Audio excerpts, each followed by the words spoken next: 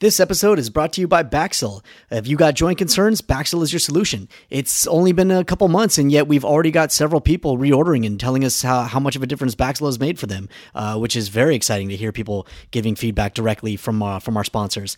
For anyone that doesn't know, Baxil is vegan, non-GMO hyaluronan, which is found in high concentration in synovial fluid, where it acts as a lubricant for smooth, fluid joint movement.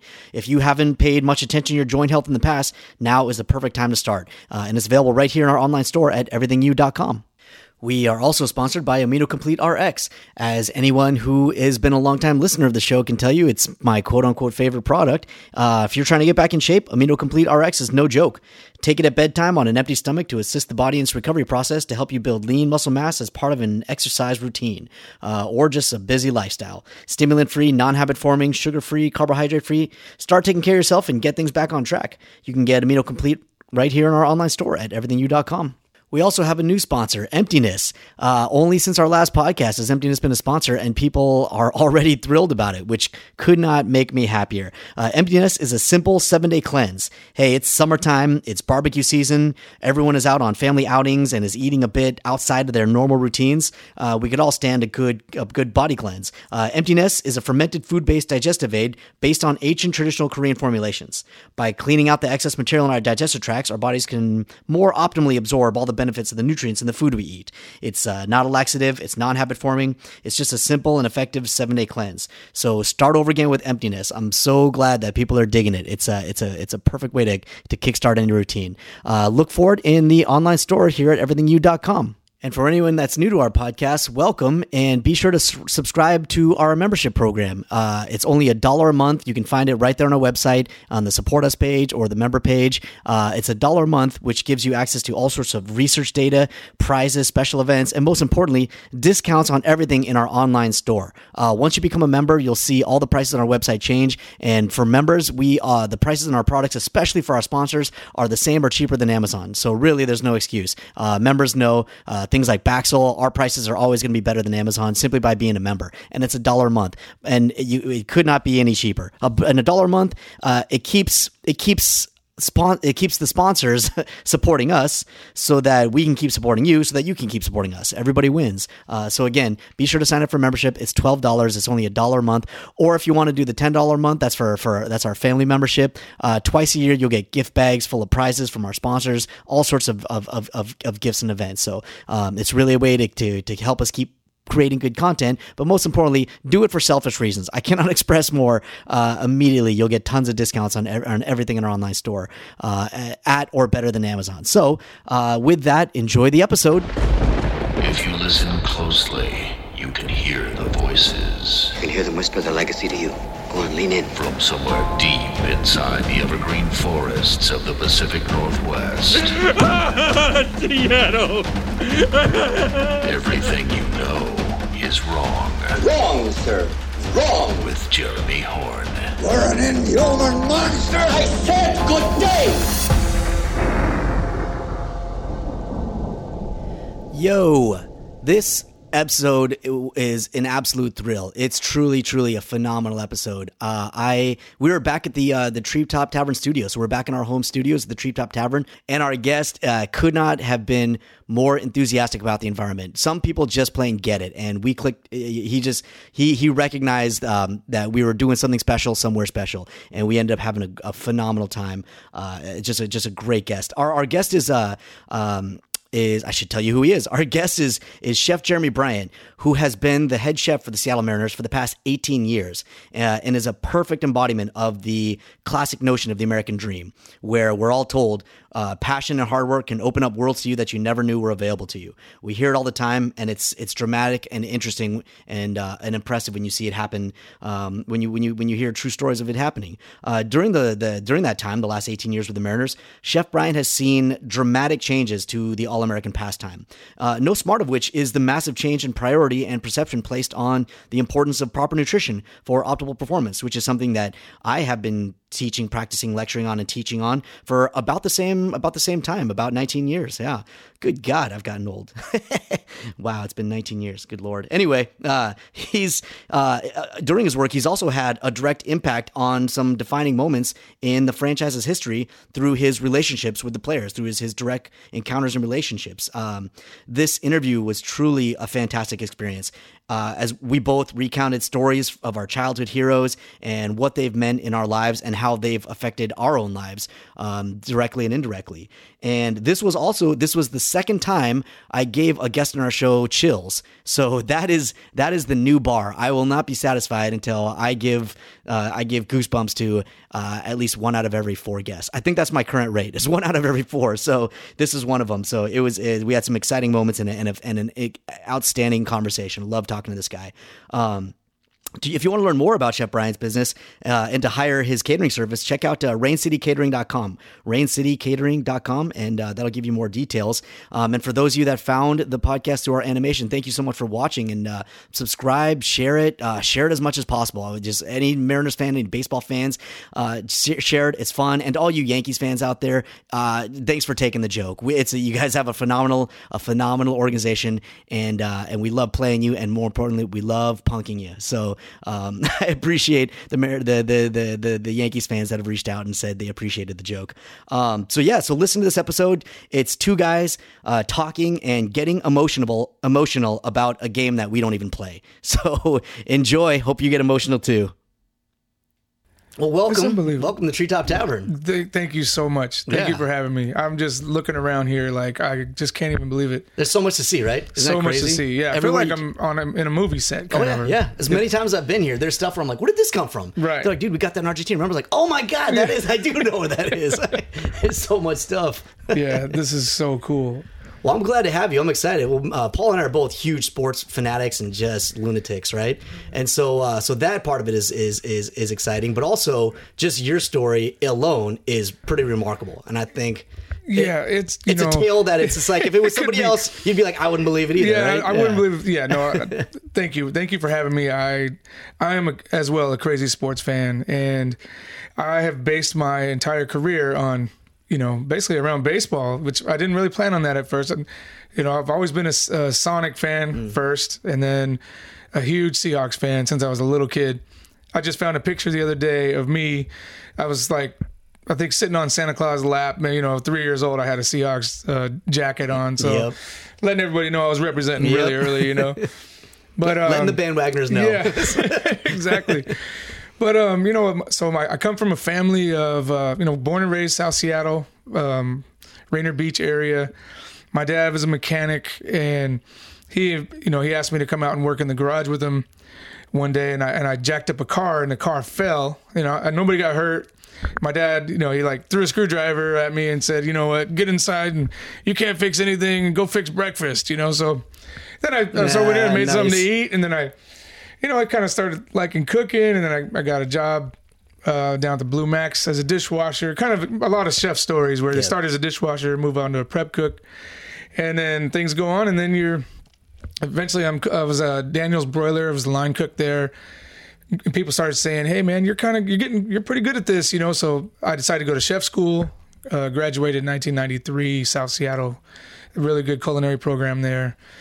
And then I went to work for a really fancy catering business in town, and it was really cool because I was in at the beginning. It was Lowell Hunt Catering was the name. Russell Lowell, Jonathan Hunt, 2 amazing chefs that are still around doing amazing things right now. But so the 3 of us those 2 actually started the business, and I was basically their first employee, and we were cooking for all the big wigs in town. I mean, we ended up doing, Bill Gates, his housewarming party, and we're just doing really, really cool. Who does he play for? Bill Gates. Yeah, right. But what's interesting is where this whole story goes.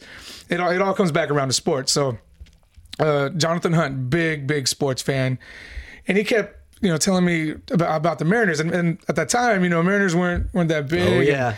I wasn't really big into baseball. I was like, man, nobody watches the Mariners, and they, my cousin Jerry, 93, 94 is before the before the crest. Yeah. Exactly. So then they talked me into going to a game in 94, 95. Yeah. And we, a bunch of chefs and all the restaurant guys got together. We all went to a game. It was the Big Hurt against, the big unit.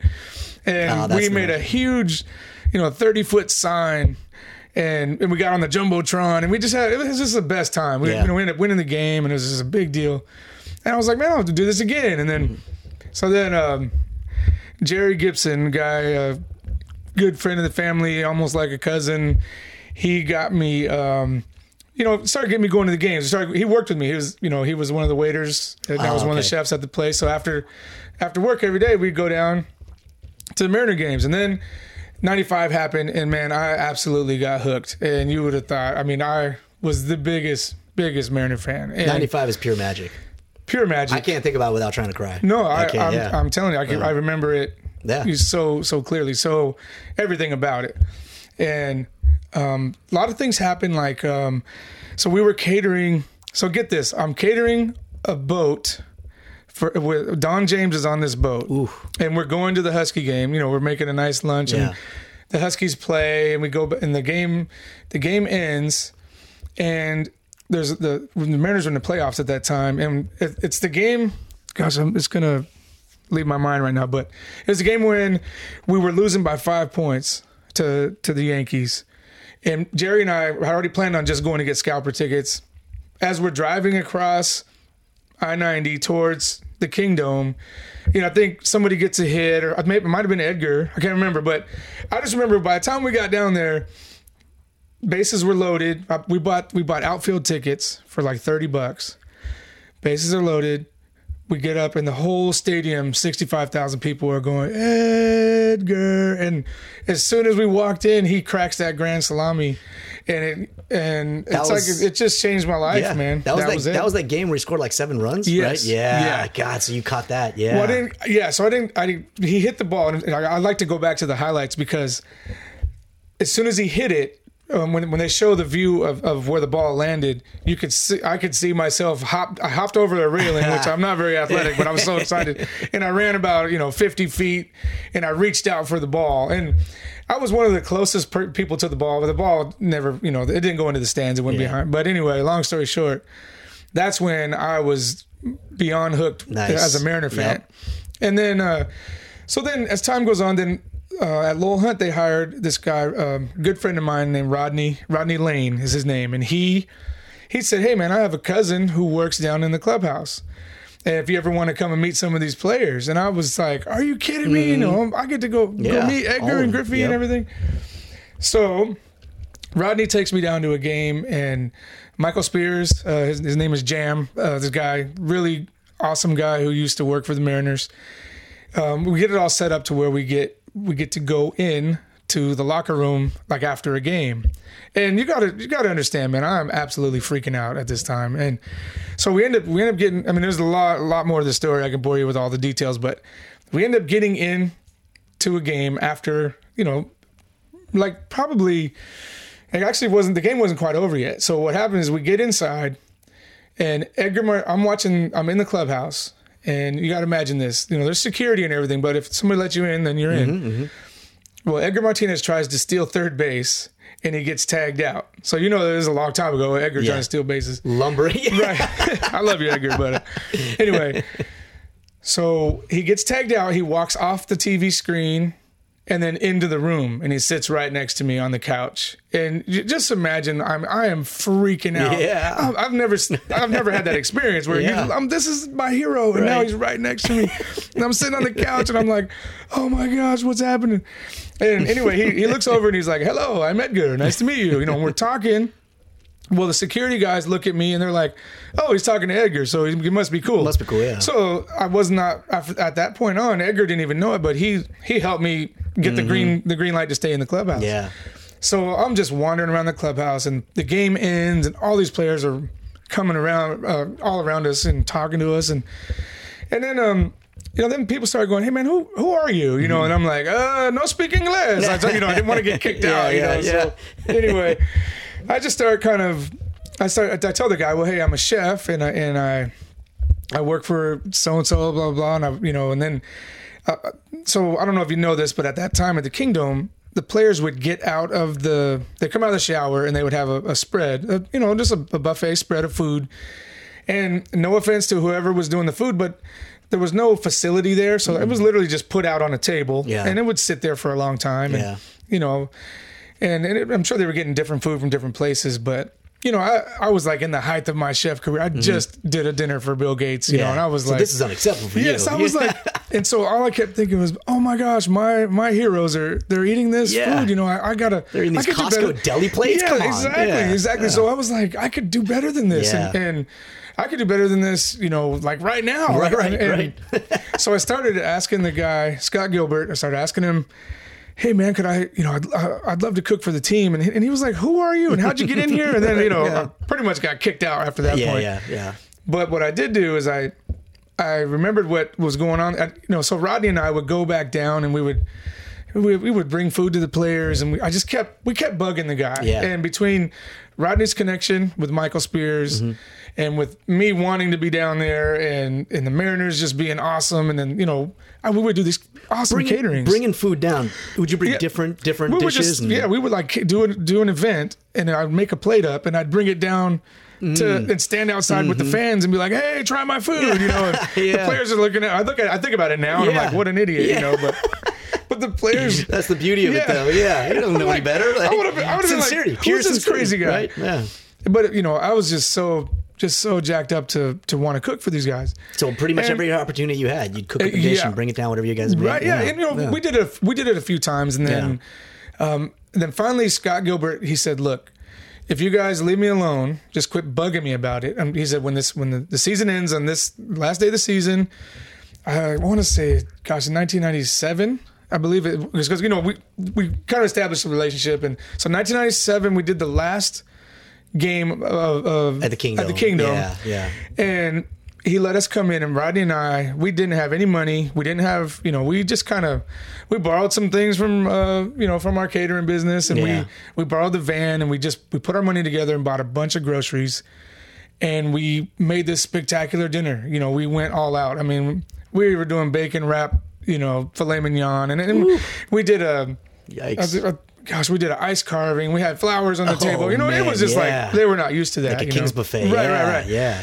And what happened was, Scotty, the players were coming up to him like, hey man, thank you for splurging, and then he was getting good gratuities, and the players were like high-fiving him. So then I think it all kind of, the light bulb came on. We're like, man, maybe we should feed these guys a little better, So anyway, did you have that discussion with them? Did you kind of hint at that, or we were just hinting it? You think about it kind of later. You were showing that, like, look, we can feed these guys. So much better, right? Yeah. Exactly. So then, and these are their we see them as superstar athletes. They're employees. Like any business, if your top 3 employees aren't functioning at an optimum, the whole business operation suffers. And it's funny because like, Dave Valley tells me stories of like they would get in trouble if they were eating like at practice and stuff, and you're like, man, what? Yeah, you need that just, fuel. The things have changed so far. So but anyway, long story short, Scotty calls me 2 days before they're going to open Safeco Field, and he goes, hey man, I'm still looking for a cook down here, and I would love for you guys to come back and give it a shot. And that was 1999. Was it July 15th? I believe was the date, opening day. Yeah. And here we are, 2016. I'm still doing it, man. Well, so he said basically we haven't filled that role. We haven't filled that role, right. And I got to get some food to these guys. And he said, just come on down. And he hired Rodney and I to do the post game meal, just as a trial. Just as a trial, exactly. Right. But then this is the funny part. It's almost like you can't duplicate what you did before, or you know what I mean. It's weird psychology. I'm trying to get into his mind. It is. It is. The dinner that we did before was it went really good. So he knew that we could cook. Right. And he knew the guys liked it. And he goes, well, I still got to find somebody. I'll try this guy. He did that one dinner, and we'll see how it goes. Well, so he hired us, and we got past the first week. Guys were liking the food, and the budget was very small back then. Yeah. I mean, we were, I believe we were getting $400 per game. Jeez. That's everything. That's food, labor. That's like camping with your family. Yeah. $400. Yeah, I do that at Costco today. That's a Costco run, yeah. So it's kind of funny. I think back on how small the budget was, but nobody was but so this is where Safeco is, they put all the money into Safeco. Just getting that thing up. Getting it up and rolling. Yeah, but the players kind of, in a sense, no one really, in baseball, it was just kind of like that. Like, the clubhouse manager takes care of the team as far as the food. And then the players will compensate him through gratuity, I'm going to buy everybody, Azteca tonight, and then they'll all kick in $100, and it just kind of works out for everybody, Yeah. Well, so...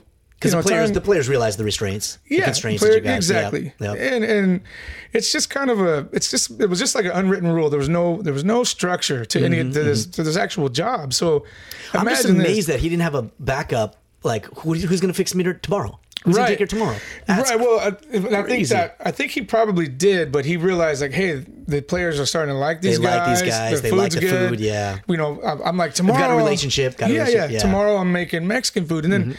The clubhouse is a sacred place too. Really? So like once you're in there and you're kind of, the security's good. The security's good with you, and you baseball players and hockey players are the most superstitious people on the planet. The clubhouse is sacred ground. So sacred. And once you're kind of in, then you're in, and they don't want all these different cooks coming in. And, Yep.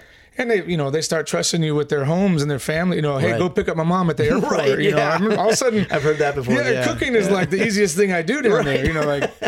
Mike Cameron had me go get rims put on his car during a game one time. What? Where at Big O Tires out in Burien. I was about to say, he probably took the east side, didn't he? Yeah, somewhere far. Yeah, somewhere north, somewhere far.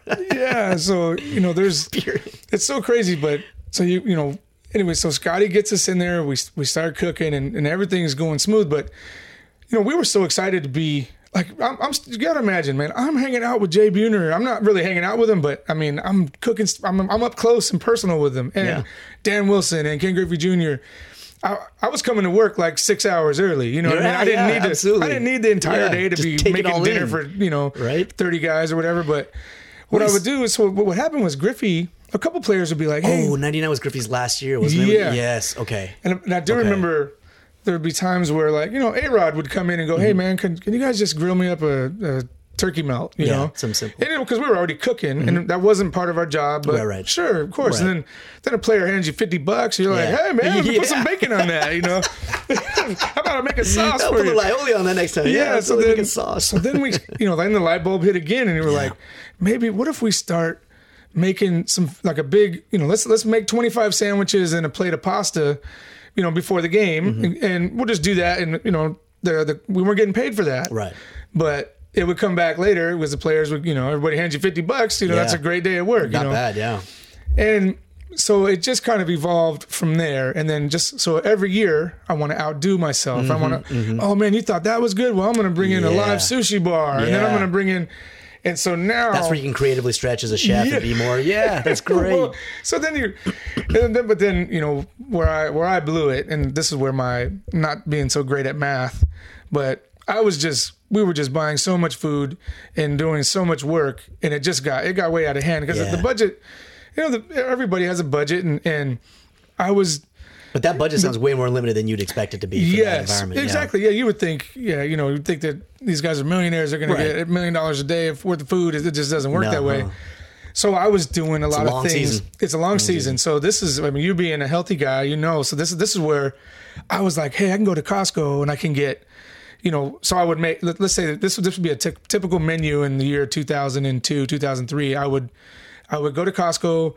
I'll get a whole bunch of chicken wings, and then I would get pizza rolls, and I'll make 25 sub sandwiches and a salad, and that would be like the batting practice meal. But what I was doing, then I would add corn dogs, and then I would add everything I was adding was not very healthy stuff, and now pretty soon the players are gaining weight, and then the trainers are like, hey man, Carlos Silva gained 43 pounds when he was hurt, So, and I'm just trying. My job. What do you want me to say?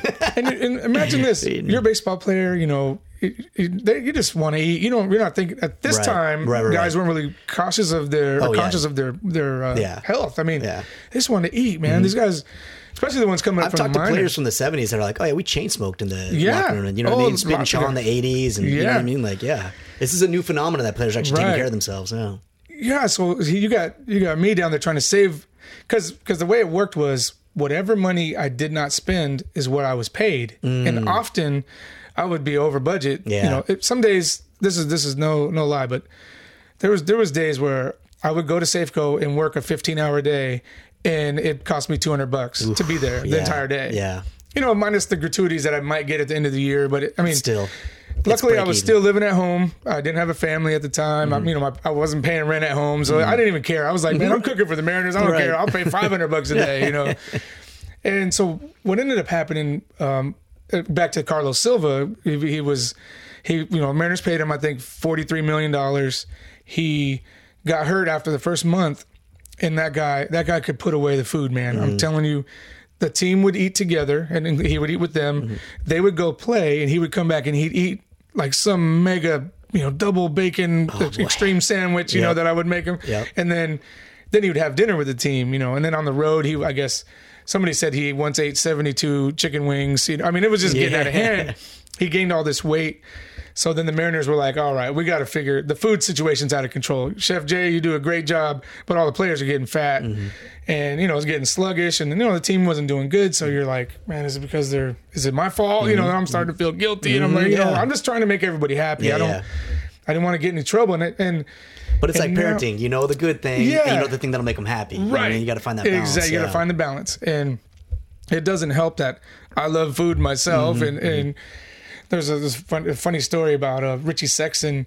He was always kind of teasing me about being overweight. And I was like, man, if I got, $100 million, I would be skinny too. I'd have a gym and a trainer. A nutritionist. And yeah. So he's like, so is it money that motivates you? And I said, yeah, I think it is money. And I said, put some money up and I bet you I could lose some weight too. And so he said, I'll give you $5,000 if you could lose 50 pounds. Ooh. And I'll tell you, it's the hardest thing I ever did in my life, but that was opening day, and I was eating like salad with lemon, and then I would run the stairs during the game. I was working so hard. Plus cooking. Yeah, plus cooking. So then I lost 58 pounds that season. Woo.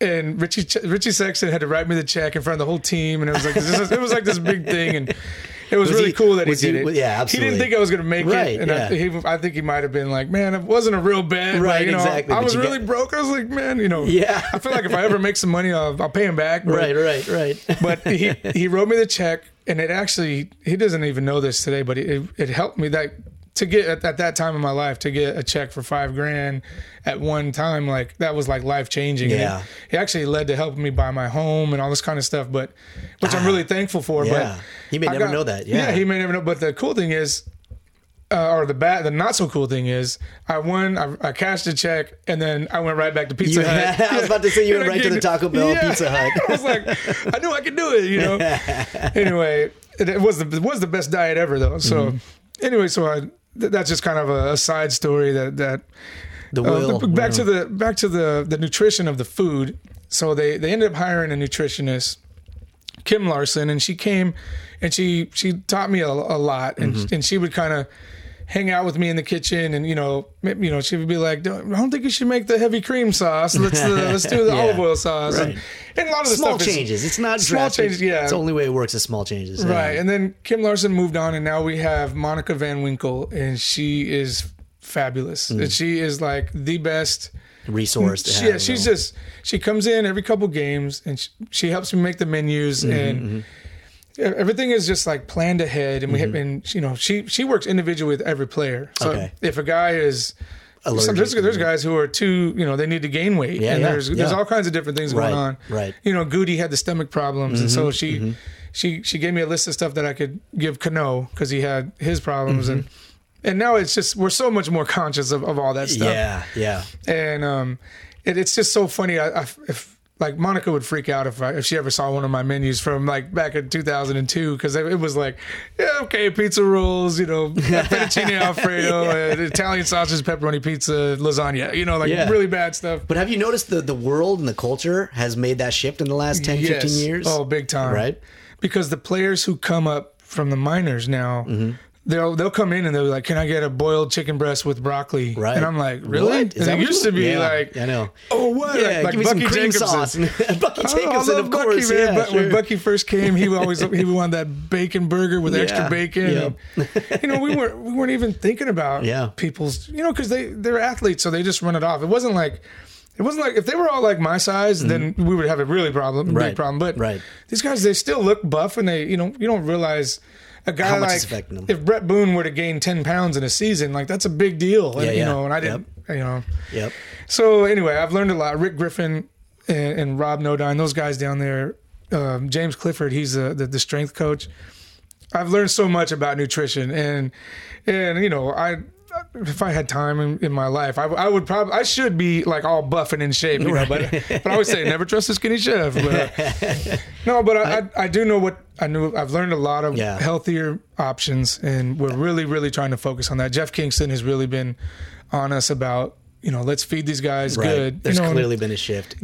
I was brought in to advise a team years ago, and so same thing. Where here's stuff. My dad opened up a gluten-free organic deli bakery 25 years ago. What? You see what I'm saying? Yeah. It would be crushing right now. So far ahead of the curve. You know what I mean? They bankrupted it. The only people that came in was like celebrities from out of town. You know what I mean? Right? Yeah. Nobody knew it. So he was so far ahead of the curve, right? So 15 years ago, I was telling them, you can't eat like this, but they don't want to hear from me. You know what I mean? They don't. I'm the lowest one on the totem pole. Most of the players ignored me. The only ones that ever listened to me were the veterans that have been in the league a long time, and they know one injury cost them their career, and they got families and kids. So the young kids didn't want to hear from me at all. And so, you know, the way men are, one of the guys just kind of started to belittle me, right? Oh, really? Exactly, right? And so... are you allowed to say what team it is? Nah, I'm not, I'd rather... No. I'll tell you later. Yeah. But I was like... and so he started to belittle me, right? And so...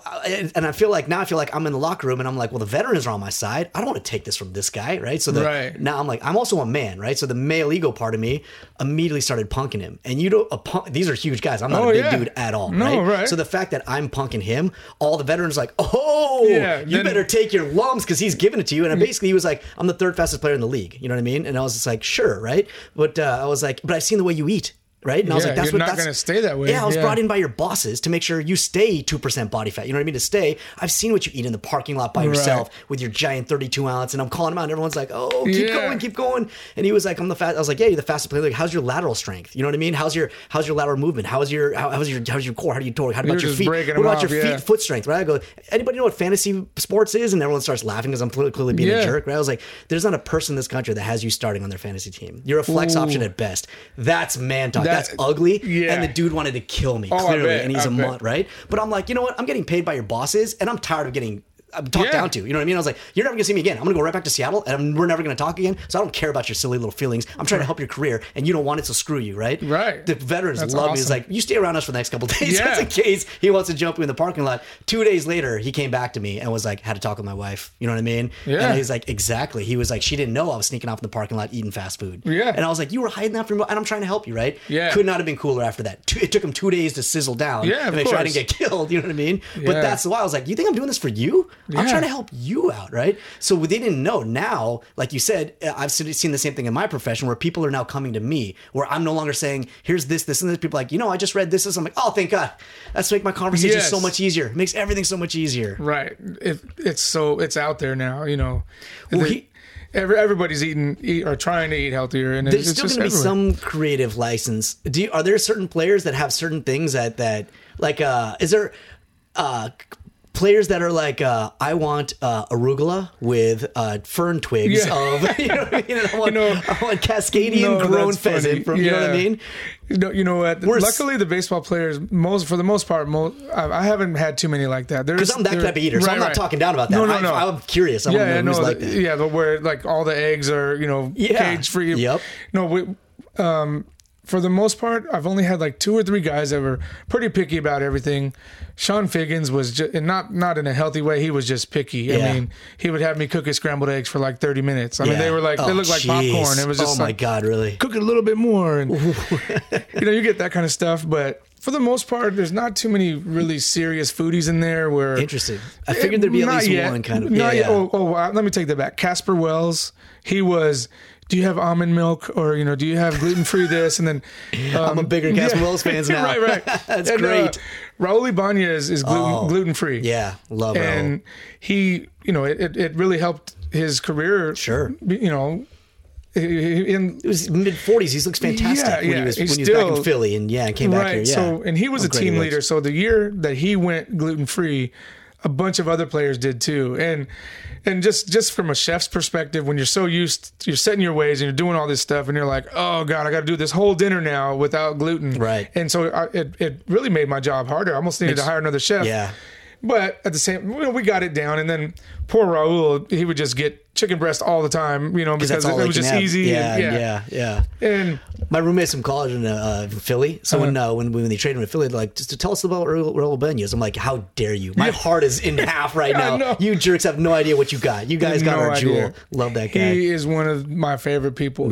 I can imagine. Yeah, Yes, I love that guy. I was telling you about my son earlier, who he's into music. Well, it all comes back from Raul. Raul would sit in my kitchen, and I'll show you a video I have on my phone. Really? He would sit in my kitchen every day, him and Dave Hansen, and they would just practice the guitar. And Raul is a really good guitar player.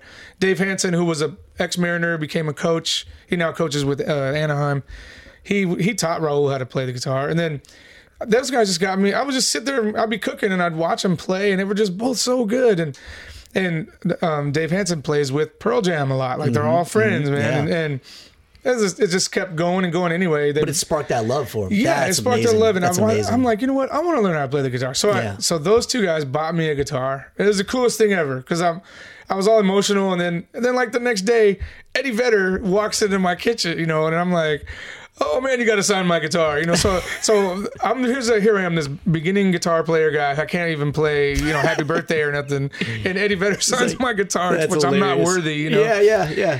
Eddie Vedder's like, why don't you try lifting your shoulder a little bit? Exactly. So I don't deserve this, right, Eddie. and I'll never forget when I went to take my first guitar lesson. My guitar teacher was like, "Are you kidding me? Like, that is an autographed guitar from Eddie that's Vedder, hilarious. and you're using it?" I'm like, "That's my only You're guitar." using it. Yeah. So you didn't hang that up, put it in a glass only case. one.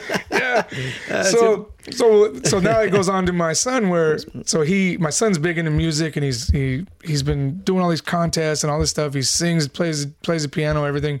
And I was like, you should learn the guitar. And so he's like, I don't want to go. He ends up coming to my guitar teacher, and he learned a song like in 10 minutes.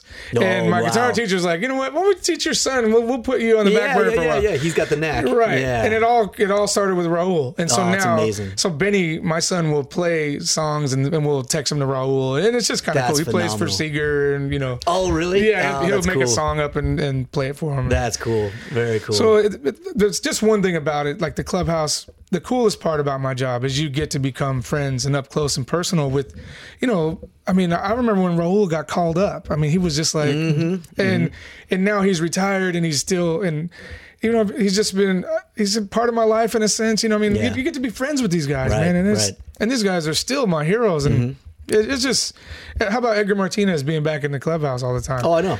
It's the greatest thing ever. And what's interesting is Edgar, when they brought him as a batting coach, I was like, yeah, of course. Of course. Right? What took so long, right? Yeah. Michael Jordan's going to come in and work on your jump shot. Yes, right. Absolutely. As long as it takes. And Edgar's such a quiet, humble person. Yep. And like, I'll do something really silly, like I'll get the old tape from 1995 of when he hit the double, or Yep. and he'll walk in and I'll play that tape or something, or guys like Seager, they were really young, man, and I forget that, but Seager would say, tell me about when Edgar did this, and I'm like, man, I was at the game, I bought a scalper ticket, Exactly. So it's just so much excitement around baseball, and I get to work and be around all these guys all the time. Right. It's just like the best job in the world. I went to college on the East Coast, and Okay. all my roommates and friends were all from New York and Boston. And people from New York and Boston don't know that there's anywhere else in the world. Really? They have no idea what Hong Kong is. They have no Really? idea Yeah, that yeah. there's They're only just two stuck places. right there. There's only two places in the world that exist are New York and Boston, right? Wow. And so Edgar Martinez, for every New York fan of that generation, Edgar Martinez puts the fear of God into them. Really? Yeah. During Because- that 1995 playoff series, he scored 10 runs on his own. On his own. Just him. No, I didn't You know what think about that, man. And so they have this weird respect. So whenever, of course, we talk smack, we're guys. So Yeah. in college, we'd be watching games together, and as soon as Edgar would come up, they'd be like, "Boo!" As soon as Edgar come up, they all go silent. Oh. Terrified of Edgar. They don't even wanna- And I've talked to dudes our age of Right. that generation, and I discuss Edgar, and they're like, go blank for a bit. They're like, what do you know about Edgar? What do you just? Yeah. He terrified them. It was the same way Wow. where like Mariano. Nobody. And that's something in New York. We're used to like aggressive New York fans. Very respectful for Edgar. Right. They're like, dude, you guys are bums. You guys will lose. You don't even have any championships. What about Edgar? Let's put Edgar Yeah, aside for yeah. a bit. Let's not talk about Why that. you wanna bring up Edgar, yeah. Edgar, right? It's hilarious. That's so crazy. Yeah, the man. See, I've never been to the East Coast ever, and I've is always that right? wanted to go. Yeah. And I've heard all these stories about about that kind of stuff. But yeah, Edgar's awesome. As much as we are fans, like my family's from Ohio, so like I love tailgating at Seahawks games. My family, my cousin, her husband got the big giant Winnebago with the kegerators on the side, right? Right. And so like I get whatever, like treated like a king every time I go. That's the best, right? Yeah. You're like, hey sis, I'm gonna go pass out in the wagon for a little while, right? It's the best, right? Then I went to Cleveland to see my family, right? And I was like, oh my God, that's tailgating. Right. So places that have been doing it for 100 years versus we're a very baby team. Yeah, exactly. We right. parked like 3 miles from the stadium, which is insane. But Right? Especially in Seattle, where it's kind of like, yeah, I'll pay $40. Yeah, let's park over here, right? And every 20 feet, people would see my Seahawks jersey and go, boo, come over here, you want a hot dog? I was like, I would love a hot dog, right? And then boo you, but they're cool. Exactly. Then we walk another 20 feet and they're like, boo, you want to try my wife's chili? I absolutely want to try my wife's chili. Then we play cornhole, and me and my uncles are dying laughing because he's like, we're not even close to the stadium. We're like, you know what I mean? I did not know like people, how big it is. Yeah, when there. they're 48 hours early camping out, getting ready. Right. You know what I mean? And it's the Browns. The Browns are terrible, right? Right. They still do it. And it was still like, I was like, oh my God. That's when you see Buffalo and all those great football towns where like these people are out in 0-degree weather, -10, frying stuff up. Like, man, we got, our fandom's got a lot to learn. Coast. Oh man, you'd love it. You'd love it. I had opportunity because once in a while the players will, invite me to go on a road trip, and I've been to Anaheim a few times, and I'll get to go and travel with the team, or I'll get to meet the team down there. I don't get to travel on the team plane, but I get to stay in the team hotel, and just it's pretty fun. That's kind of a little benefit. It's like I don't get medical or dental, but I get that kind of stuff, Road trips though, there's something special. Cool. There's something unique about a road trip. Yeah. So next year I'd love to go to Yankee Stadium. Just get to Boston. I just got to see it. You just got to see it. Yeah. You know what's crazy is the old Yankee Stadium back in the 1930s and 1910s is because poor, people are poor, right? So the kids and also kids, of course, can't watch games. They designed it, and I don't know if it was an intentional or an accident, but where you could it's just like a Wrigley where you can gather around certain areas and see the game without paying. You know what I mean? Right. It's a very old school thing. The people that designed Safeco incorporated that into Safeco intentionally. No one's going to sit there the whole game with chomping on beef jerky watching the game. But the fact that you could do that, it's like a throwback to a row of those pictures you see of like a row of like 6 kids sneaking in. You know what I mean? Digging their faces in that hole so they can watch Mickey Mantle. You know what I'm saying? Right. So the people that designed Safeco built that in the stadium. Isn't that crazy? That's so crazy. And I see people just walking by it, and I'm like, don't you know what that is? This is a throwback to the 1900s, like early century. Yeah. Isn't that great? It's so cool, man. There's so much. And I did that tour one time of Safeco. Oh, yeah. That's fun. A lot of people don't even think about it. Because you should do it. But most people, even people would never live think here. to do it. They're like, people that lived here, and I was the same way. I'm like, well, I'm going to pay $20 to go to the game. I'm not going to pay $15 to go to check out the stadium. Right. Was a blast. blast. And you learn, you see where the players park the cars, and you see where the kitchen is, and all that kind of stuff. Cool I'm not going to spoil the tour, but there's stuff in there that I'm like, I would have never thought. That is a unique, what I mean, piece of Americana that you would never think we have right here at Safeco. Someone, the CEO of Nintendo has a few very specific things to him that he wanted in there that are phenomenal. And I'm like, people don't know. They right. Do that tour if you can. Yeah, you know what? That's crazy. How long have I worked there? And I've never done the tour, but sometimes I'll be in the hallway and I'll get to speak to the tour. Like I'll just be passing by, and then people are like, or the guy will go, "Hey, here's a team chef. What are we having for dinner?" And then I'll talk to the group or whatever. But yeah, gosh, I can't believe I have never done that. But I will do it. There's probably little nooks and crannies that you haven't seen that you don't even know about. Right? Yeah, right. What was the wackiest time you've ever had where you're like, this is nuts? Okay, well, I gotta say that's hard to nail down. There's been so many. Really? There's been so many times. Like baseball players are wackadoodles. Okay, get this. This is a great one. Norm Charlton, everyone knows he's an outdoorsman, and the sheriff. The sheriff calls me up, and he's like, I was telling you earlier about the budget. He's like, "Hey man, I could save you some money tonight. I got dinner." And I was like, in my head, I'm like, cool. He can cook. That's what I'm thinking. That's what you're thinking. Well, so I'm thinking, all right. So I don't go to the store because I shop every day. The kitchen's really small. Like I got to get my groceries and cook them and eat them, and then we do it again. So I don't go shopping. And the game's about to start. Norm comes pulling in, and he's carrying his box, and he looks like Rambo. He's got full camo. He's got feathers hanging out of his hair and stuff. And he's like, "Hey man, I got you right here." And he empties his box, and it's just all these dead birds, like little pheasants. How many? Oh, I love pheasants. There's like 8 of them. 8 of them.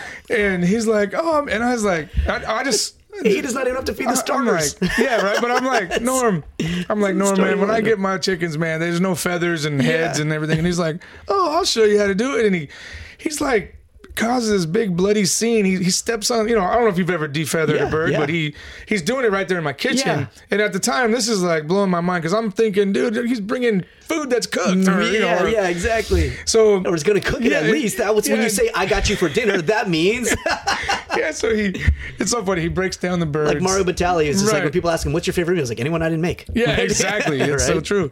So anyway, we finally get to the meat. Massive health concerns too. Super health concerns. Of dead birds on the counter. And then I'm trimming the meat a little bit, and there's pellets. There's pellets all through the bird. All the buckshot in there. So it's a maniac. I was like, I kept imagining like I'll be on the news and I just like 3 mariners choke on a pellet, right? So I took off to Costco. Tear up there. Norm to this day, hopefully he doesn't hear this, but no, to this day he doesn't know.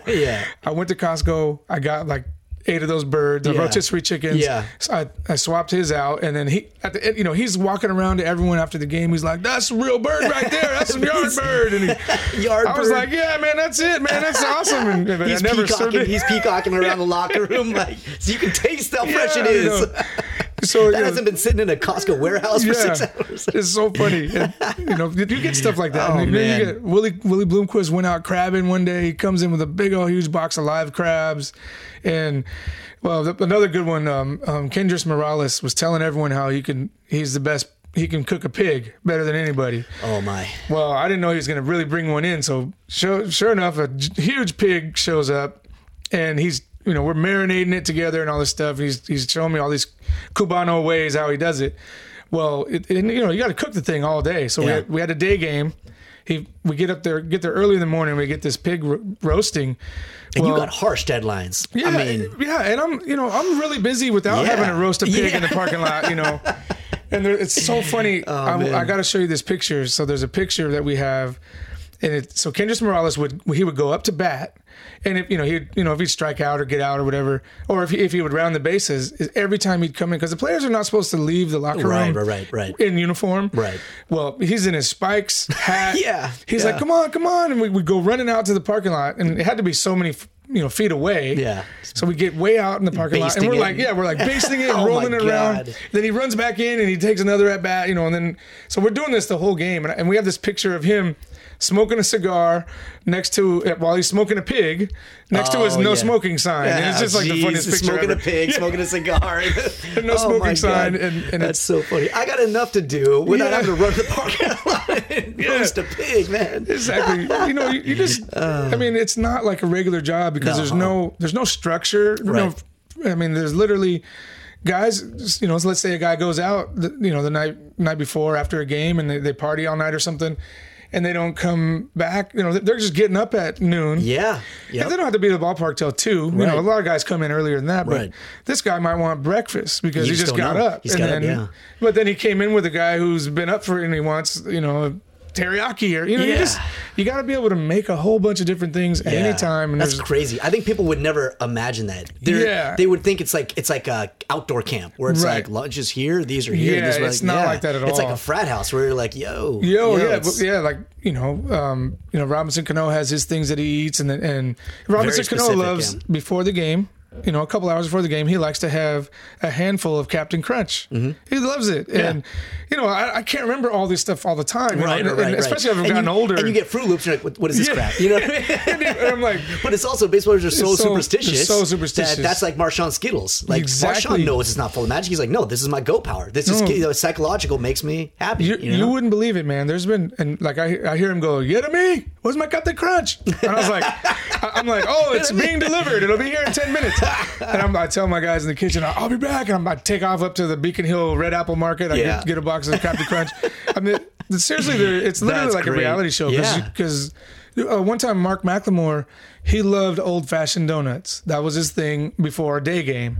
Like homemade. Yeah, just the kind the cheap ones you get at the gas station. The old-fashioned like the little glaze. I got glaze, you. Right? Any type. Okay, I thought you meant Yeah, you could get it literally at Texaco. Exactly. Yeah. But little box. One day I was like, I'm going to change it up. I'm going to get some maple bars. I didn't know. Yeah. And he was like, "Hey, man," he called me into his locker and he's like, "Bro, I need my old-fashioned donut." Yeah. And I was like, "I got maple bars." And he's like, He looked at me like, man, you better get me an old-fashioned donut. So and this is when, before Jimmy's on First was right there, it used to be a gas station. This is way back. Yep. I ran over there, grabbed a little cheap one, and he was like, thank you so much. He went 3 for $4 or something. He was the man. And he was like, I told you, if I don't have that donut. Isn't that crazy? Yeah, they're absolutely. It's also baseball's such a psychological game. When they break down sports sciences, hardest thing in the world to do is hit a major league fastball. Right. It's not the hardest sport, but it's the hardest thing to do in sports. Yeah, exactly. Right. Whereas to me, any slap shot on hockey to me would be mind-numbing. I know. I'd take my chance against a heater than any snapshot from any distance in hockey. Hockey players are nuts. I know you know Rick Riz. I don't know if you ever got to talk to Dave Henderson, but he, Hendu is one of the best guys, and rest in peace, Hendu. Yeah. He said something to me that I never really, couldn't really grasp baseball because I was pretty new to just the game of baseball, watching it all the time, and he said, think about this.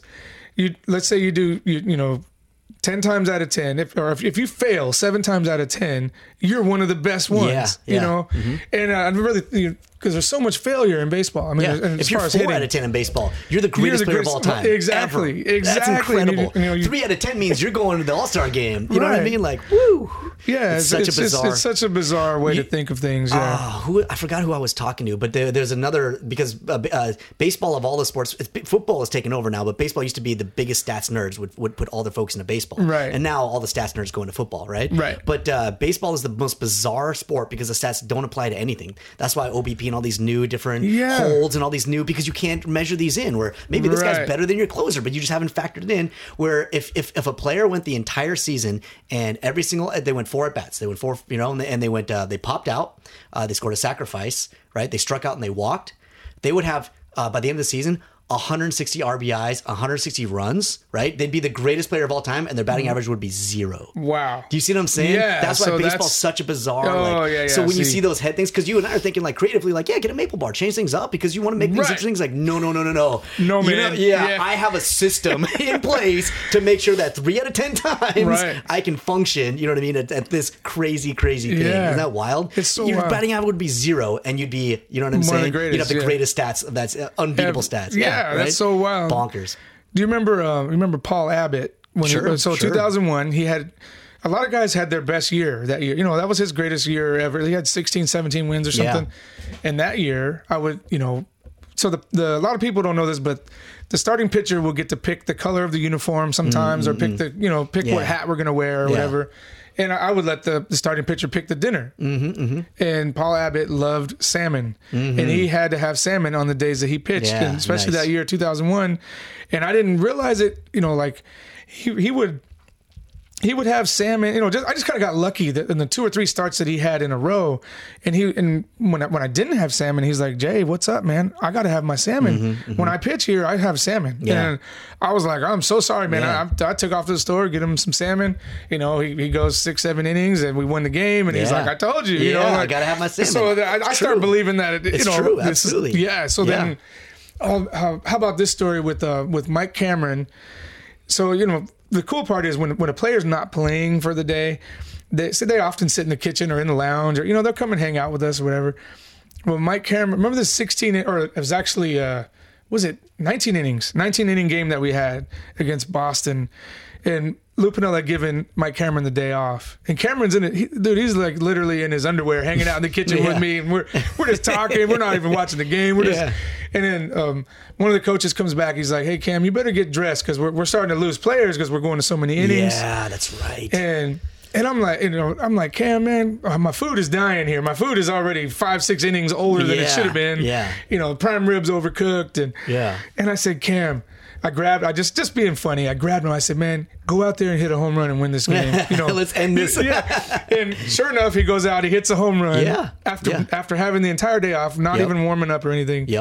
And man, he couldn't get it back in the kitchen fast enough. He was like, "Big J, you did it, man!" Like he somehow. I just got lucky by calling it that way, but he just was like, "Jay, you told me to do it, and I did it." He picked me up. He was like, man. So, there's so much mental in sports that people don't recognize. That this catalyst has this much of an impact, and we go, it's anecdotal. It's not, because this happens in every level of sports, which is why we make documentaries and movies about it. Right. Like when Willis Reed at halftime in the NBA championship with the Knicks. Where he's had a broken leg and he was not supposed to be back for like a month, and he comes out like 3 weeks early and he's limps onto the court. Right. And the other team is 5 healthy players, and now you got 1 limpy guy and 4 healthy players, and they said it's psychologically destroyed. I forgot who the Knicks were playing. Yeah, and he's like, we could not, you know what I mean? Like, we should have been bullying the guy. He's on one leg. Just the fact that the league's best player stepped back on the court mentally crushed us. You know what I mean? Yep. And one little catalyst, and the other team is like, Willis is back. They're like, he's 10% of the player that is. Doesn't matter. Look, pops in town. You know what I mean? Yep. It makes that much of a critical difference. Isn't that crazy? It's so crazy. I'm sure it had to have been in his head. Yeah. It had to have been in his head. Be like, knows? Let's you know what I mean? Let's just do it. Get it over. I'm like, man, you got to save loose. dinner is what I told him. Right? You got to save dinner. It's that looseness in sports. When your brain is like mentally fluid and loose, you're just like, let's go. You know what I mean? Like, let's get at it. That's amazing. There's moments like that, you know, I mean, I haven't made a ton of money that are so unique and just imagine just being the biggest Mariner fan in the world, and I'm already just blessed that I get to even know these guys, and then I get to share these moments. Like, a really cool moment for me. I mean, I'm still a huge Ken Griffey Jr. fan, and I would never tell Ken Griffey Jr. that just because I know him now, and I would like never let him know. But still, when I cook for him, I'm like, oh my god, I just cooked for Ken Griffey Jr. You know, I'm glad he knows when he came back. I'm glad he knows what Seattle thinks of him. Yeah, because he figures there's maybe some bad blood. There's zero. Yeah. Every person of every age is just kind of like, Griffey's the guy. Yeah, you know, of all sports, of everything in Seattle, he's the guy. He was the guy. Like when I was a kid, I knew about Pete Rose. I didn't know about baseball. I knew Pete Rose was the guy. Right. Ken Griffey Jr. is that guy for the other kids. The most unanimous with the most people voting for the Hall of Fame all time. It's pretty clear. He was cool. Just because I'm the same thing. I'm from a different era where Derek McKee and Nate McMillan used to buy us lunch in high school because we were like, hey, what's up? Because the sports was different. You know what I mean? It wasn't multi-million-dollar. It was still, but like it was just different. Where they'd see us all the time. And he'd be like, you guys want to come over here and have a sandwich with us? Like, oh my god, Derek McKee, and they just called us over to the varsity table. Right? Like, could not have been cooler, right? I run into Ken Griffey Jr. and I'm probably 13. I'm right about your son's age. You know what I mean? I'm a little guy, right? And so he's at Big Five, and he's like a soccer mom carrying like an armful of baseballs, like dropping them everywhere, like because you're used to. He's the god. He's the king. Ken Griffey Jr. is the king, right? And then you sit here and he's just dropping balls everywhere, like awkwardly, like carrying these balls, like get a cart, man, right? What is going on? Yeah, exactly. So you see your heroes, but it wasn't like I was like, what's Ken Griffey Jr.? I was just like, oh my god, what's God doing shopping? You know what I mean? You know, got people shopping for you. And so because I'm a young kid, I'm just like enthralled in all. And he's just kind of looking, and he sees me looking at him, right? And so he just kind of looks at me like, hey, buddy. Yeah, you know, I'm kind of in a vulnerable spot here. Right. But, you're not going to ask me for an autograph, are you? Right? Because you can see that look on his face where he's like, don't do it, man. I got my arms full. I'm clearly in a difficult spot. Like, and he can tell it. And I was like, no part of me was like, get an autograph, right? Because it's weird to me anyway. But like, I was sitting there watching the scene in front of me, and just my little boy head, I was just kind of like, they make you buy your own baseballs? Yeah, and right? And he starts dying laughing. He's like, no, man, these are for me for personal use. That's funny. I was like, oh, okay, that makes more sense. Because you don't know when you're a child. You don't know. I was like, Ken Griffey Jr. has to buy his own balls. Like, no, he's dying laughing. Like, no, son. That is awesome. This is just for me for like working in home. I was like, oh, yeah, that does make more sense. And I was like, well, see you later. He's like, take it easy. You know, that's just that moment you're talking about. That's one thing I love about my job is that I could help other kids with that moment sometimes. You know, like sometimes I'll just say, hey, Seeger, you come out in the hallway and say hi to this kid real quick. Yeah. And I'm not supposed to do that, but I do it all the time. But it pays massive dividends for the community, for the fans. Right. And this kid will just be like, dude, I've had people, I've been there long enough to where these kids have grown up and they're like, I remember when you. It changes things for them. You know what I mean? Yeah, it takes the cynicism out of them. You know what exactly. I mean? Like, yeah. And I've often had to defend players about, they can't sit there and sign 800 autographs. They just can't. We ask so much. You can't. Yeah, and you don't. And people will be like, oh, he's a jerk. He didn't sign for me. But I'm like, no, actually, man, his kids are in the hospital. His wife, I know the inside. Right. So there's times where I'll even call sports radio too, and I'll try to defend a guy. And I'm like, man, Richie Sexton, man, when he was going through all those struggles, people didn't know he was sleeping at Children's Hospital in a chair. Yeah. Because his wife was having trouble. Exactly. And people were just burying him on the. I know. It's selfish. It was just it's terrible. very selfish, yeah. And what's really crazy is that if he had those stats right now, he would have been our best hitter on the team. Right? You know what I mean? They were still really good. Taking a beating then. He only has 44 home runs. There's Stephen Merchant tells a story where he's just like, once I finally became famous, you know what I mean? He's just like, I was always the same way. I was just kind of like, man, why can't you sign 400 autographs? He's like, I signed 30 and my hand cramps up, right? And he's like, I'll be at dinner, like in an argument with my girlfriend, like finger in the face, like super uncomfortable personal moment, and then I'll see someone staring at me like, oh no. And they're like, hey man, can I get an autograph and can I get a selfie? And he's like, hey, I'm kind of in the middle. Yeah, kind of in the middle of... Can you see my brow furrow? And now she's got her arms folded and glaring at me. Kind of going through it. All right, you got to do it. You just got to, you know what I mean? Like we can't imagine, just as you and me, we can't imagine that level of invasiveness into our lives, right? Yeah, I know. Well, that's why Ichiro came here, is because in Japan, he couldn't step 2 feet out of his house without being treated like Elvis, to the point where... what do you call it? Actual magazines and newspapers are offering rewards to see his genitals, to get pictures of his genitals. That's absurd. That's absurd, Come on, man. You know what I mean? Like you're supposed to be a journalist. Where's your journalistic integrity, right? Yeah. Then he comes to Seattle, and I remember people would be like, "Hey, ran into Ichiro at Starbucks today. He told me a funny story. No selfie, no autograph. You know what I mean? Yeah. Like, he loved coming to Seattle. That's very Seattle. Exactly why Felix loves it here. Yeah. Felix knows if he played in New York, it would be they'd be terrible. on him nonstop. Yeah, and Cano's the same way. Cano, a lot of people don't know this, but Cano just kind of lives in a place down in the Seward Park area, and he goes to a church, you know, right by. I mean, and it's cool. Like, you know, people down there are like, hey, there's Robinson Cano, and then they say hi to him and stuff, but they don't. There's not like paparazzi, and it's not crazy. You know, he could function, and that's what Felix. You could function exactly. That's what Felix. Felix goes to Costco. People just want to do their normal lives. They just want to go, and you know what I mean. Felix loves to go to Costco. Yeah. I mean, he loves that he can go there. Not, you know, people will still do just selfies here and there. And in fact, it was cool. Felix, once a year, he takes all of us to a Seahawks game. He gets a suite for everybody. Cool. Well, we all park at Safeco Field because we have free parking. Right. Well, we walked across, and I'm thinking, man, shouldn't Felix take like a secret route or a secret car? Right. Well, he just walked down. You know, you've gone into a Seahawks game where there's just thousands of people walking in the same direction, and you know, we come out of the Safeco. There's probably 30 of us, you know, with his family and friends and people who work for Safeco.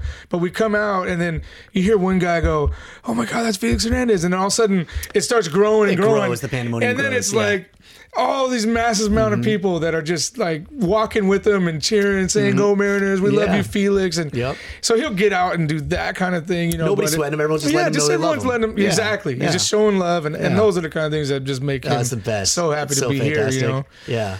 He's one of the best, man. Absolutely love that guy. That's amazing, yeah. Well, because you know I do comedy. There's a famous story where Chris Rock can't go to any comedy club and not be Chris Rock. Right? Oh, okay. And so he's aware of that, and he wants to foster young talent. So they said he shows up in like a hood, like a Jedi, right? Oh, like okay. you know what I mean? Like, and so it's just kind of like he goes through the kitchen, not through the door. He goes out of his way to not so that whoever's on stage, at whatever level, could be a national headliner, could be a young, you know what I mean, feature, a young kid opener, who knows? Whoever's on stage doesn't go like, oh crap, you know what I mean? Chris Rock's here, and that affects their entire. You know what I mean? That's really cool of him. You know, super cool, right? But they said what's uncanny is that he'll show up as just a nondescript dude in a sweatshirt, you know what I mean, or a hat and glasses, just kind of down, sit in his chair, and they said within 3 seconds, everybody in the place knows Chris Rock's in the room. Right. They said there's something about, you know what I mean? There's certain people, there's something around that they're like, nobody said, oh look, it's Chris Rock. People just, you're just kind of like, haha.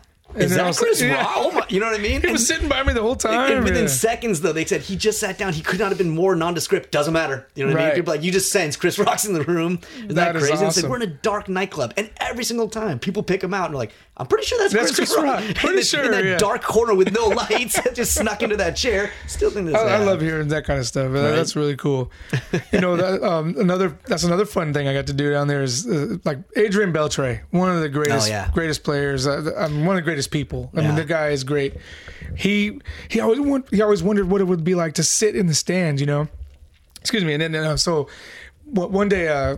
The coach had to go for some reason, a wedding or something, and because they're not supposed to leave the clubhouse, especially during the game, especially you know he was for some reason he wasn't playing. That's so weird to think about though. Like you don't get to see your imagine you know they're always their whole life they've been on a baseball field, but they've never been in the stands. Yeah, it's like a lot of actors that I know that are like oh my god, episode. I was like, oh, I've never watched that show. That's for 17 seasons. It made you a multi-millionaire. It's like, but I've lived that. You know what I mean? Like, this is funny. Yeah, it's like going to work every day. It's like going to work every day, right? Yeah. So anyway, one time we put a hat on him and a funny little kind of a wig with glasses, and he went out and we sat in center field for just a couple innings, and he thought it was so fun because he was heckling. We were close to the left fielder. Or right fielder. Anyway, we were out there, and it was heckling. He knew the guy on another team. I don't remember who it was, but he was yelling at him in Spanish and yelling stuff that was very personal. Only he would know. Only Beltre would know. And the guy's looking back, and he didn't know it was Beltre, and he's looking at him. That's hilarious. Because he knows he's supposed to be in the other dugout. Oh my God, that's phenomenal. Just things like JJ Putz did it one time too. Crazy. Out in the bullpen, he put a wig on, and we're out in the bullpen just hanging out. And I remember one guy's yelling like, out the guy's home address, like, yeah. Who is this? I remember this fan is going, man, that's JJ Putz. And I was like, I'm looking at him like, oh boy. And like cover's blown. I'm giving JJ the signal, like, because once everyone starts coming, then then they're going to get selfies and everything. But right. There's just so many fun things. It just came and went. Yeah, exactly. Yeah, that's hilarious. There's so many cool things like that, man, that you just... There's just so many cool moments. When Edgar played his last game and they had the big ceremony, and Edgar had no idea they were going to name the street after him. Oh, he didn't? And he also didn't know about the award, the Edgar Martinez Award, right? That's huge, yeah. And this is one of my favorite moments at Safeco. The lights are off, everybody's going home, where the day's over, and Edgar he still can't grasp everything that's happening, and he's like rubbing his head, and he's walking around, and he's looking at me, and he just starts crying, man. And he's like, and it was like such an emotional moment because he's like been my favorite player since forever. I was gonna ask you that. Yeah, it's gotta be. It's gotta be. Oh, dude. Yeah. And he kind of just.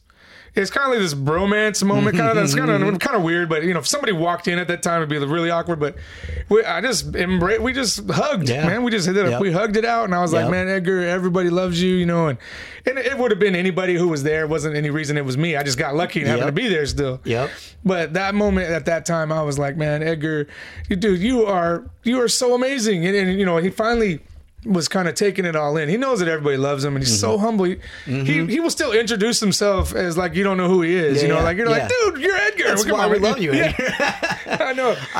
I took a girl to a game one time, and she knew nothing about sports. She's just a typical girl that's just like, I'll be honest with you, I don't really want to go to a Mariners game. I know nothing about. So I'm like, that's fine. In fact, I like the fact you know nothing about sports. I just want you to enjoy the environment. It's an outdoor, beautiful day in Seattle. Just enjoy what baseball is. You know what I mean? Like, picture yourself 100 years ago. There's no good jumbotron. Just enjoy this moment. You know what I mean? Right. So she was like, all right, if you want to go, we'll go. Okay. And so she has no idea. I'm not trying to explain the rules. I'm just kind of, as certain things happen, I'm just kind of coaching her along just so she can follow the game. And we're down by, it was Edgar's last season. We're down by two runners on base, and Edgar comes up, and the whole stadium, they show the Superman signal, and the Superman theme song, dun, dun, dun, dun. And it's like some people are standing up, and then everyone starts standing up, and then everyone starts. It's just growing. Yeah, growing. And so she has no idea who Edgar is. She has no idea what this moment means. She has no idea what's going on, right? Right. But she told me later in the car, she was just like, my skin crawled. I could feel the back of my neck. She's like, I don't know what's happening, but something special is going on. You know what I mean? You just gave me goosebumps. Right? That's a great story, man. And Edgar did what he does: hit a double. Hit a double. Hit a double, scores 2 runs, and she's just like, whatever happened was magical. It was magical, yeah. And the fact that you got that in 95 and just felt that tidal wave of magic. Yeah, I mean, here we are, man. 17, 18 years later. 17 years, man. I know, right? Yeah. I want my family and I want my kids to experience that, so bad that I want to be part of the Mariners. I want to just witness it. I mean, I don't even care about. I mean, it used to be like I want to win the World Series. But that would be great. Don't get me wrong.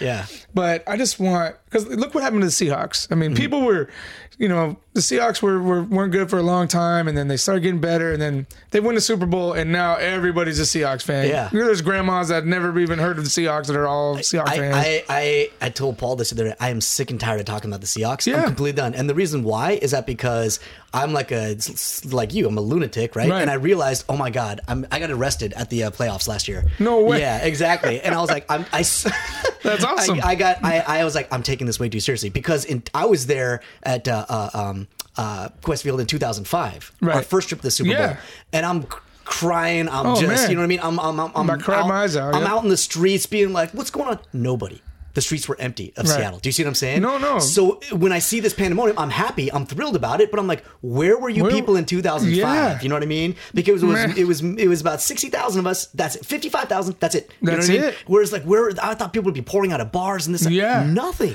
And I was like, that's so and that was crazy. almost a bigger moment for me in 2005 Right. than it was. You know what I mean? I'm so with you. So I've had my tickets since remember when they switched over to the Husky Stadium for a while? Oh, yeah. So we've had our tickets. We're in section 122. And same thing was we used to have this, we call it the fan van. It had hydraulics on it. It had Seahawks stuff all over there and everything. And it was just an amazing, cool thing. And we drove around the city looking for exactly where you're looking. I'm like, where is it? We made it to the Super Bowl. Like such a big deal. Where is the hub? Where's the excitement? Where are the people waving flags? Yeah, I drove to sports radio. I drove to, did you leave the studios, Clear Channel? Nice. Yes. and gosh, I can't remember. I think it was Seth Everett who was the DJ at the time, and he was like, "Okay, we got a couple guys outside the stadium or outside the studio," but I just was like, "Where? Shouldn't there be 300 of us?" That's exactly what I was thinking. People just didn't grasp it, but I'm with you on now. It's ridiculous how many Seahawks fans are, but I just want that to happen with the Mariners. I mean, I think it's due. I think because we way due. because baseball players too, you get to know them more on a person. There's so many more games.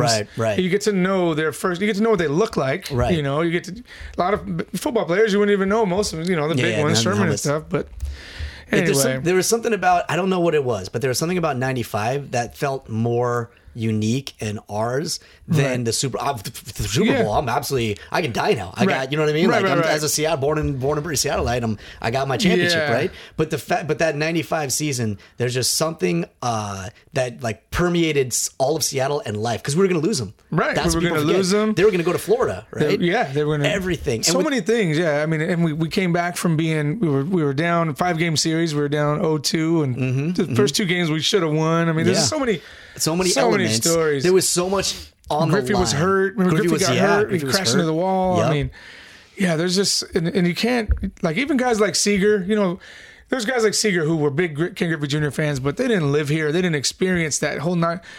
I've heard multiple players go, like the Mariners will be playing a highlight from 95. They'll go, man, give it a break. Let it go. 95 is in the past. No, man. Yeah. This is what we got. That's all we got. Imagine if you could relive your first kiss over and over again, or you know what I mean? Like the birth of my first child over and over again. You know what I mean? Like that's what it feels like every time. Yeah. Never give it a rest. At that moment, like if there's times where I'm the opposite, where it'll be off on TV somewhere, I'll see that, I was like, is that the 95 series? And then we'll pop over and watch it all over again, check it out again, whatever's going on, right? That's so funny, man. My kids just found, I have the video of it, and they're like, Dad, why do you save this? And I'm like, don't ever touch that. That tape is good. It's like a VHS tape. There was some ad where they just had this shadowy thing of Niehouse's voice, and I choked up. Immediately I was like, Dave is Dave here? You know what I mean? Just hearing that voice is, man, I can still hear it in my head. Swung on and belted deep to left center. Deep to left center field. It's just embedded. It's firmly embedded. Well, here's something. This is interesting. So, just gonna wrap up. So, the podcast is called "Everything You Know Is Wrong," right? Okay. So, a lot of things that you said are fascinating, like the idea that we picture. I did, at least. I think most picture a clubhouse almost like your kitchen, where you just go in the morning, you open up your cupboard, it's like, what do I feel like, or I feel like this. Where you got to restock the supply continuously. You know what I mean? Like a salmon run, just over and over again. You're restocking that, and right? There's salad bars and smoothie bars. And you've got all these personalities with all these specific needs and wants. And, you know what I mean? And how. What is another thing that you think a lot of people don't realize or would never? Well, you probably wouldn't realize like how early the players get to a game. Oh yeah. So think about this. So the game starts at 7 p.m. So wasn't Ichiro notorious for being like the first guy to practice like Larry Bird style? Yeah, there's lots of. I mean, Edgar too. Like Moyer, nothing but prepare. Yeah, super. Nothing but prepare. Yeah. There's guys that will come in and they call it getting their work in. Get their work in, and then they might be playing Guitar Hero for an hour or something. You never know what's going on, but this year in the clubhouse, the coaches were really big on camaraderie. So they got a pool table. We looked like a sports bar there. We had a Pop-A-Shot basketball kind of thing. It was really just a Nerf hoop kind of thing. Right. But the guys take it serious, and they're seriously every little competitive game, ping pong, foosball. We had all that stuff in there, and just all the stuff that these guys do. They're big. A lot of the players are big into fantasy football. Sure, they're ultra competitors. They're alpha competitors at everything. You're right. That's one thing I learned. I couldn't figure it out, because you get to know these guys and you don't realize like Cliff Lee. Remember Cliff Lee, sure. the pitcher? Yeah. The guy was one of those people that, like, he learned to play the guitar in like 2 days. Oh God, he's one of those. Yeah, yeah. He solved the Rubik's Cube like the first hour. Is that right? He's one of those, like, he would do these brain challenges things that I'm just like, oh my Wow. God, I get a headache reading the question, you know? Yeah. And he was so brilliant, and he was incredible at archery, and a lot of people don't know Eric Bedard. Do you remember the scene in Forrest Gump when Forrest Gump was playing ping pong? Yes, and it was yes. just like scoot. That's him. Eric Oh, Bedard. yeah. Natural athletes. And they're so competitive. It could be tic tac toe. It could be rock paper scissors. Those people. And these guys are the best on the planet. Yeah, they're so competitive. That's at a great everything. point. Paul and I can't go into sports bars anymore. I can't do it. Just Right. after spending so much time with professional athletes, right? Going into sports bars is mind numbing. The conversations are so stupid, right?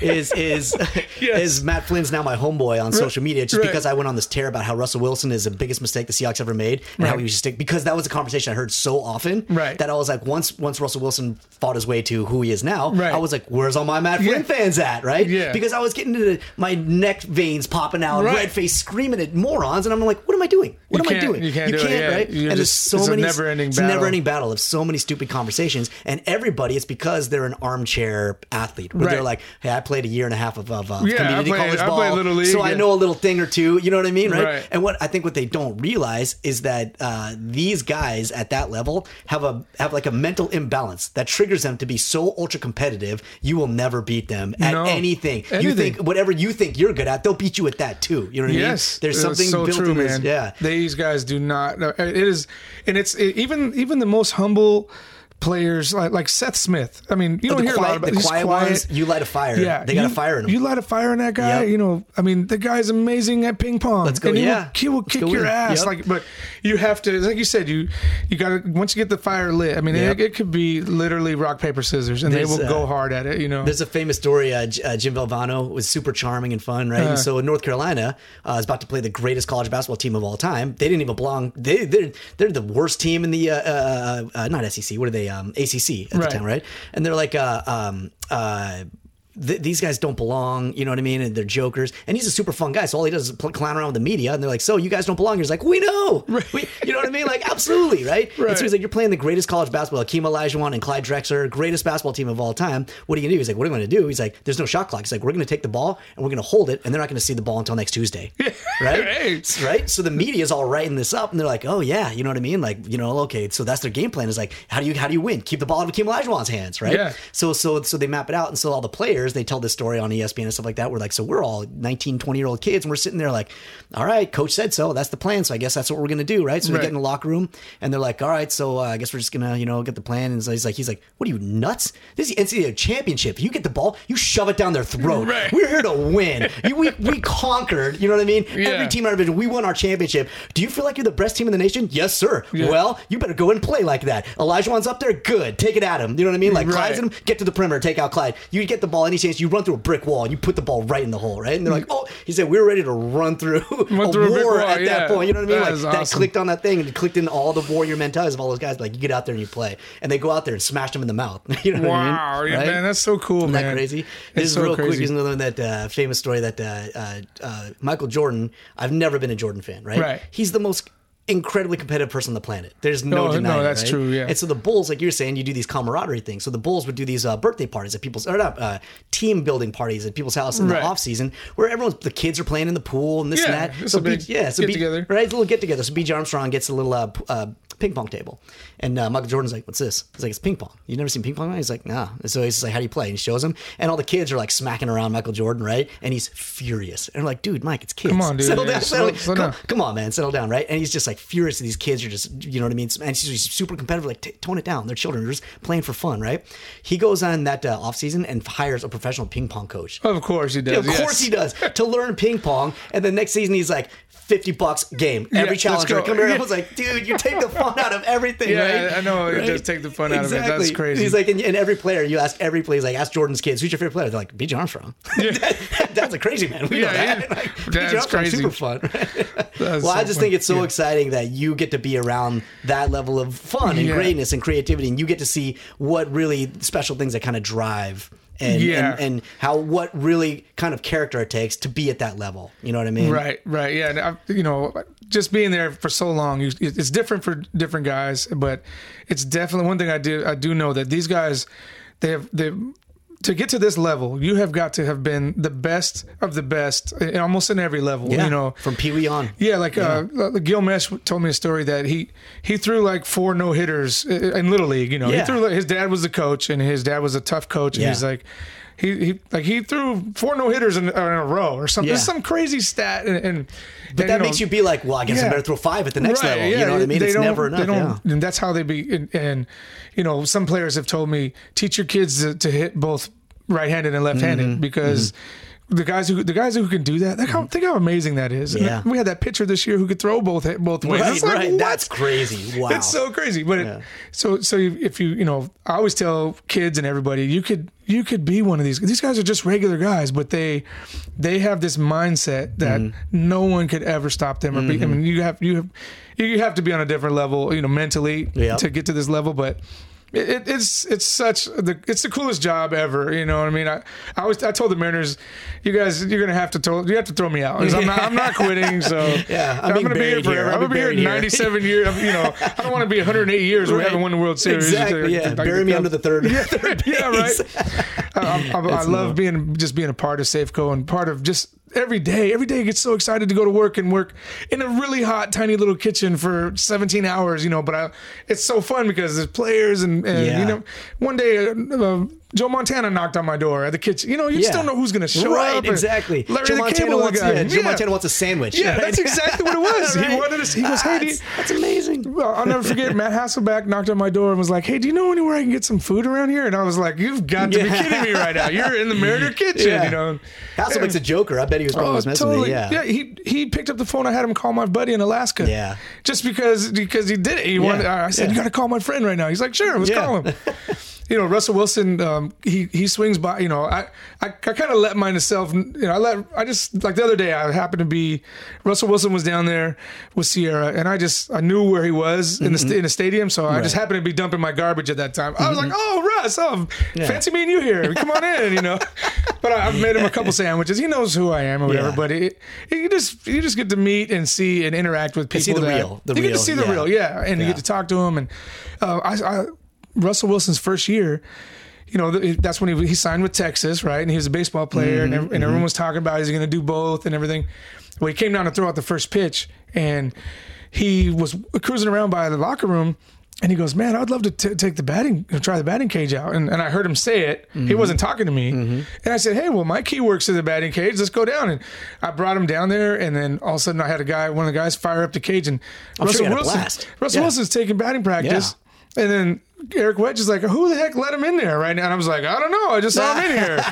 And then all of a sudden the media starts showing up. And then the next day, here the Seahawks website, Russell Wilson takes batting practice, and I'm in the picture in the background. Nice. I was just like, no way, I'm the one who got him in there. Yeah. And it's only good. It's only good for both franchises. It's exactly. Good. It's good for the fans. It's fun to see. Yeah. I'm pumped for next season. You got me fired up for next season. I get pumped. I was at Safeco today, walking around my kitchen because I am getting older, and it's getting harder to be down there for so many hours. And you're on your feet. It's physically, it's rugged. It's a rugged job, and it's so hard. I've told my family, all right, guys, this is my last year. And then we didn't make the playoffs. I'm like, I got to do one more year. One more year. I've been one more year in for about 5 years now. But I absolutely love baseball. And just there's a family down there. And all the people who work at Safeco, everybody's so cool. And it's the greatest job in the world. I'll help you out. In fact, we got some gifts for you as a guest. No way. From our sponsors. No way. Absolutely.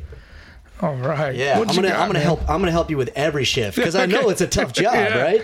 So we've got Trace Minerals Research, number one trace mineral company in the country. This this is all the nutrients you need that you're gonna be burning through. Really? You know what I mean? That is awesome. Because you're in the hot lights, you're sweating it out, right? All the time. This is pure fuel, right? That is great. The holidays are coming, and so little detox liver, right? Nice. You're gonna be putting your liver through some trials, right?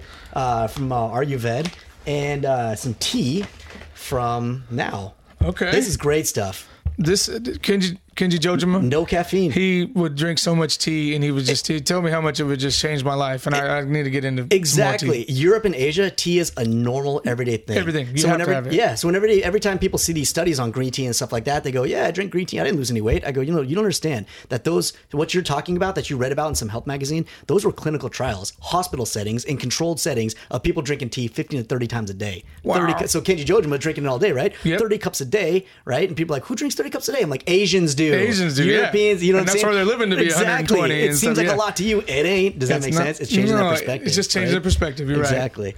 Well, this has been a blast. I'm so glad to have you here. Thank you been so fun. much. Absolutely. The studio is amazing. Everything. You guys are awesome. Thank you so much for even having me. And I appreciate it. And let's we'll put it on the website too. But your catering company, talk about it. Yeah. So catering business. So one quick thing when I got hired with the Mariners, I would just work from July till the season was ended, and then I was like, oh heck, I need a job, and during the off season, so I decided to open my own catering business, and it's known as Rain City Catering, and I opened it with my great name. Rain City, man, from the Rain City. Anyway, it's you can go to the website raincitycatering.com, and we cater weddings. We're all over the city. We have a 10,000 square foot venue down in Renton, the Renton Pavilion Event Center. Yeah. And we're catering all over the city, but we'd like to do our events there as well. I'm doing a big one tomorrow at Safeco, so we do trade shows, weddings, and in fact, this is a cool part. The Mariners, they have a hookup with their own catering, through their company that works at the stadium, but they called us to do their Christmas party for all the front office. So that's like 300-400 people. So that should be fun. Massive. Yeah. So anyway, so give us a call or just give me a call and we'll talk Mariners. Yeah. That alone, right? Yeah, right. Just send me an email. Holiday time, are you hiring? Actually, we will be hiring. Really? Okay, yeah, perfect. We're looking for servers. Yeah. Just go to Chef Jeremy at raincitycatering.com. Okay, cool. Yeah, we'll put it on the website. That'd be great. We could use the help. Yeah. For holidays, for sure. We could all use the help for the holidays. Yeah, right. All right. Chef Brian, it was a blast. Thanks a lot. You bet. Really appreciate it. Wasn't that an outstanding episode? I had a blast. I know Chef Brian had a blast, and we're linking up with him again soon, very soon. Actually, when Game of Thrones comes out, we're gonna be watching Game of Thrones together.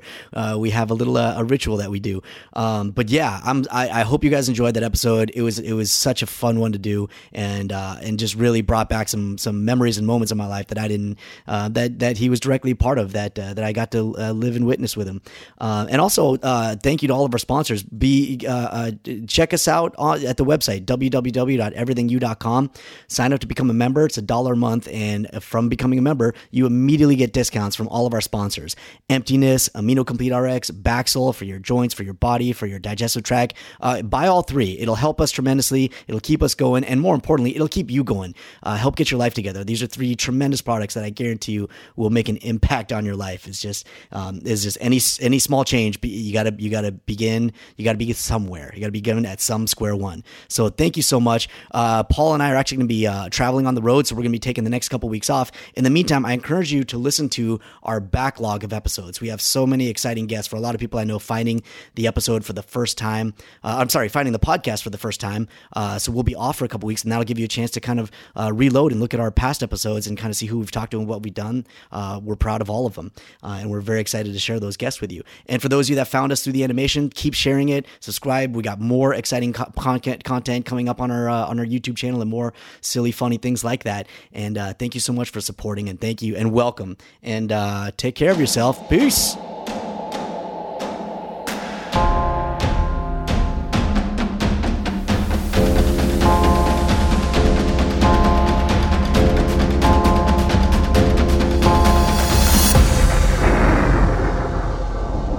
Everything You Know Is Wrong should be listened to for entertainment purposes only. Although some guests on the show are medical doctors, most are not, and the host is barely even a person.